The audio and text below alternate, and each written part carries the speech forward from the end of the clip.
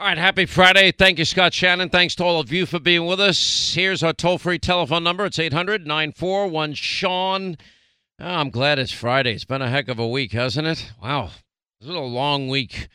Anyway, thank you for being here. And, I'm getting a little tired of Chris Christie. Now, I will be at the Republican debate doing the show after the debate on Fox News.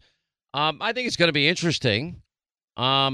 Indications are no final decision has been made, but it's not looking like Donald Trump is going to go to that debate, which is fine. But I think it's just interesting. And I noticed today in the New York Times that, Chris Christie is not even a conservative. He's just not. Never has been. He was a governor, pretty liberal governor. He'll tell you otherwise. He left office with a 14% approval rating. And he's now the modern day media loved maverick of our time. And he just loves being on with Liberal Morning Joe. And he's like a co-host there and a liberal co-host of Georgie Stephanopoulos over at ABC. And he is so consumed with his hatred of all things Donald Trump every second, minute, hour of the day like them. Now he's going after Governor DeSantis, demanding he drop out of the race. Because DeSantis, quote, is planning to defend Trump at the upcoming debate. If Ron DeSantis follows political consultants' advice to defend former President Trump during the first Republican presidential debate next week, then he should get the hell out of this race. He's such a tough guy. I'll tell you, he's tough, isn't he, Linda? He's such a tough guy. Very tough. You know what the irony is the media used to love John McCain. They loved John McCain until John McCain became a presidential contender. And then you know what the media did? They ate him up and they spit him out. They loved John McCain when he was criticizing Republicans. They loved Mitt Romney when he criticized Republicans. And they love Romney now, the same guy that they were telling the entire country was a racist. You know what? If it's so obvious, that this guy is just trying to insert himself. It's all about him. Whatever. Do I have to put these people on after the debate? And I have no desire to talk to this guy. You're afraid to debate me. No, I'm like, my time is more valuable than sitting in a room with you, to be honest. Just tired of it. How'd you leave office with a 14% approval rating? Well, I cut taxes. Okay. You cut taxes in a state that had nothing but high taxes. Okay, every Republican cuts taxes.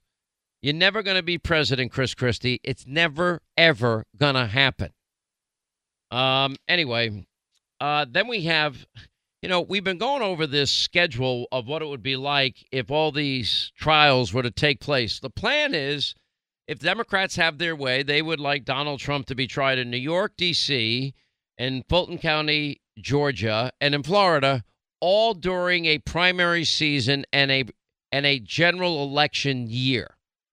Okay, you think that's a little untenable? Even the New York Times interviewed legal consultant in recent days. Even they've concluded it's unlikely that all 4 criminal cases will go to trial before the 2024 election.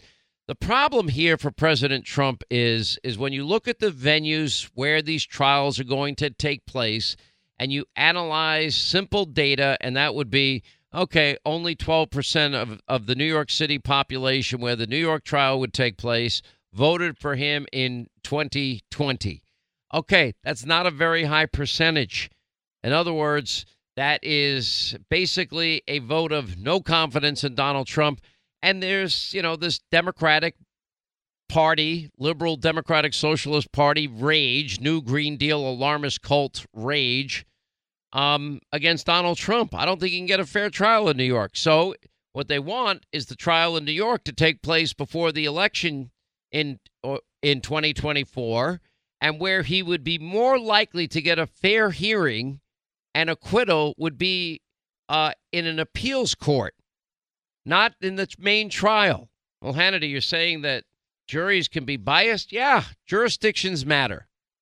If you're a liberal Democrat in Washington, D.C., it's much harder to get a conviction than if you're a conservative or a Republican or your last name's Trump.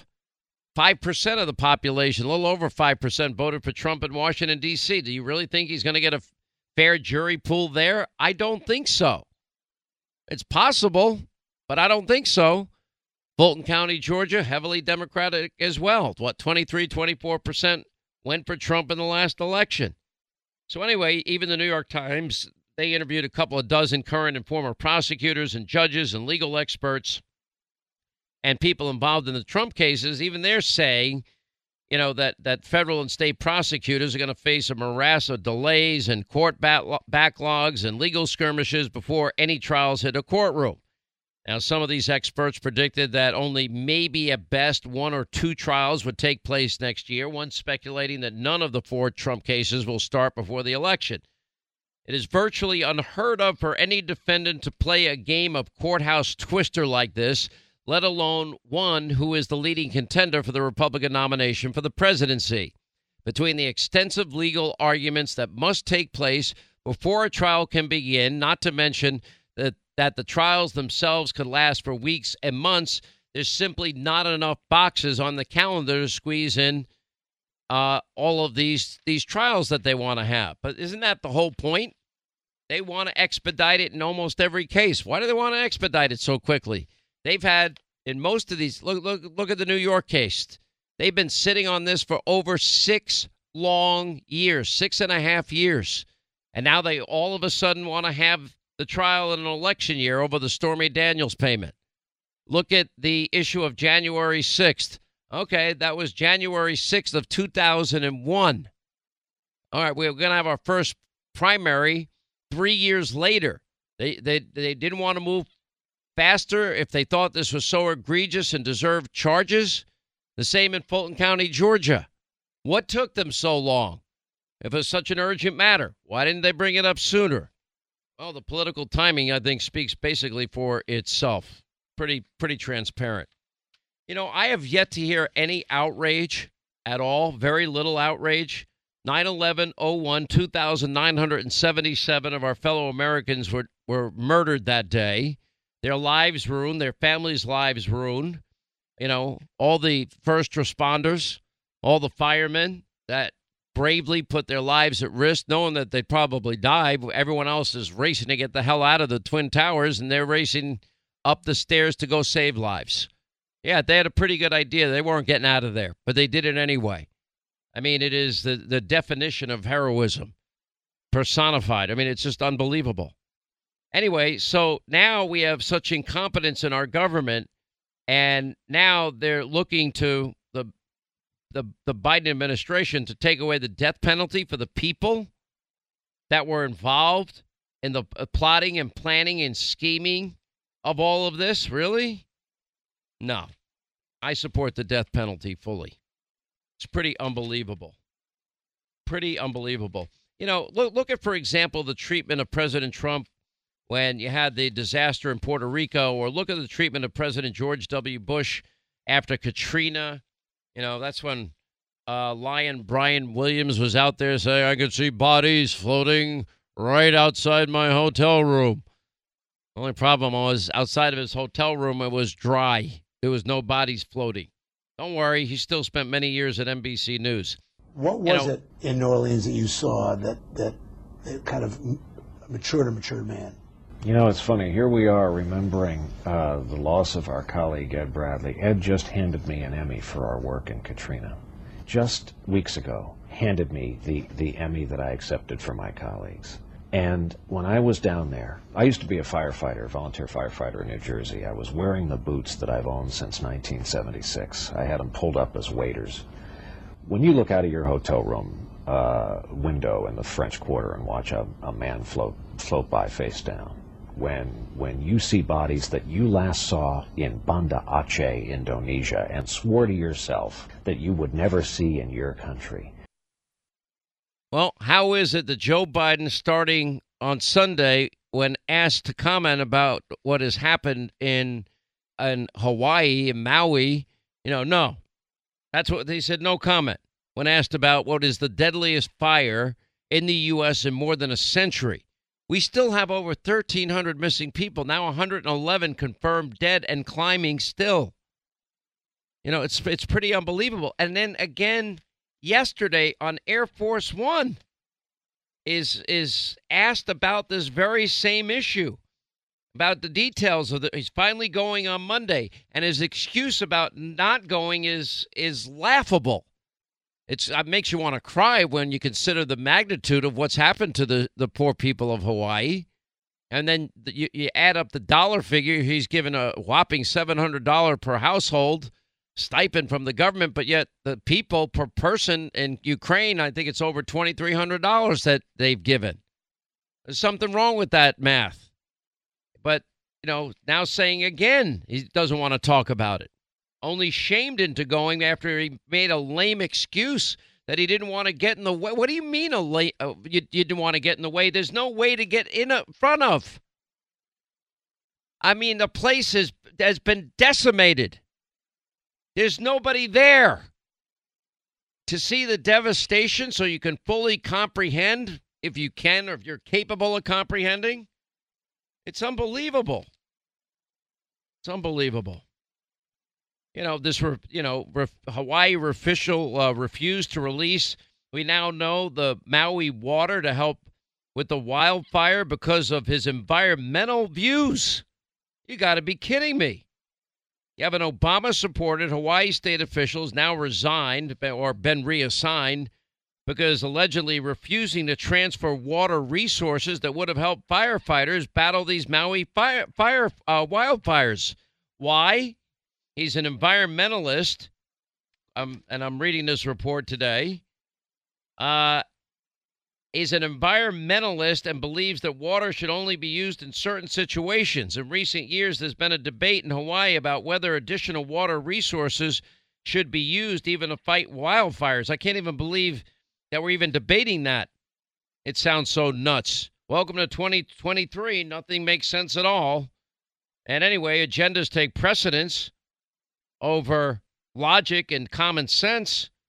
And meanwhile, innocent people died, and, that people's lives have been uprooted. Everything they own is gone. Anyway, apparently balked at Maui firefighters, various entities, and their request to open up reservoirs and streams as these wildfires were raging out of control.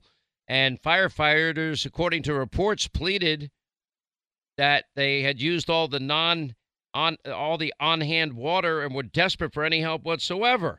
The guy in charge of water resources for the Hawaiian Islands delayed their request, and he wanted a formal request given to one of the landowners that used it for agricultural purposes. I'm sorry, at that moment, that's not the time to argue. We're using the water to save lives. Not that hard a decision. Biden angers social media users with his refusal to offer any details about his trip. It's unreal. We are living in the strangest times, I'll tell you that. 800-941-SEAN if you want to be a part of the program this Friday. It's amazing, by the way, how country music is now impacting the culture. If you go woke, you go broke. We've seen that with Bud Light. We've seen it with Target. Their earnings call at Target was not that good this week. But country music stars, try that in A Small Town by Jason Aldean. I mean, and by the way, the lyrics are so simple. I mean, it's not hard to understand this. And the song starts out, sucker punch somebody on a sidewalk, carjack an old lady at a red light, pull a gun on the owner of a liquor store. You think it's cool, well, act a fool if you like, cuss out a cop, spit in his face, stomp on a flag and light it. Yeah, you think you're tough? Well, try that in a small town. See how far you make it down the road. Around here, we take care of our own. You cross that line, it won't take long for you to find out. Oh, this is a racist. What's racist? No. People stick together in a small town. All people, all backgrounds, all races. Yeah, you have racists in big cities and small towns. Slight minority of ignorant people. That's not what small town America is like. I know, I've lived there. Tunnel to Towers Foundation, speaking of 9/11, well, they're helping our homeless vets, and they're helping this country to never forget 9/11-01. And when a service member or first responder dies or is catastrophically injured, they're there for them. The Tunnel to Towers Foundation, they have their In the Line of Duty programs. They honor our nation's heroes, their families, including Gold Star, fallen first responders, smart home, homeless vet programs. The By the way, the foundation's Never Forget programs are engaging people in 9/11 remembrance across America. Maybe they need to send that over to the White House. They have over 80 runs, walks, climbs a year, dozens of golf outings, barbecues. 9/11 Institute is educating kids from kindergarten through 12th grade about our country's darkest day. And the charity keeps their word. They honor our nation's heroes. We hope you'll join us in this great cause. They can't do it without your financial support. Hope you'll join all of us here at Team Hannity. Commit to $11 a month by going to their website, the letter T, the number 2, the letter T.org. The letter T, the number 2, the letter T.org.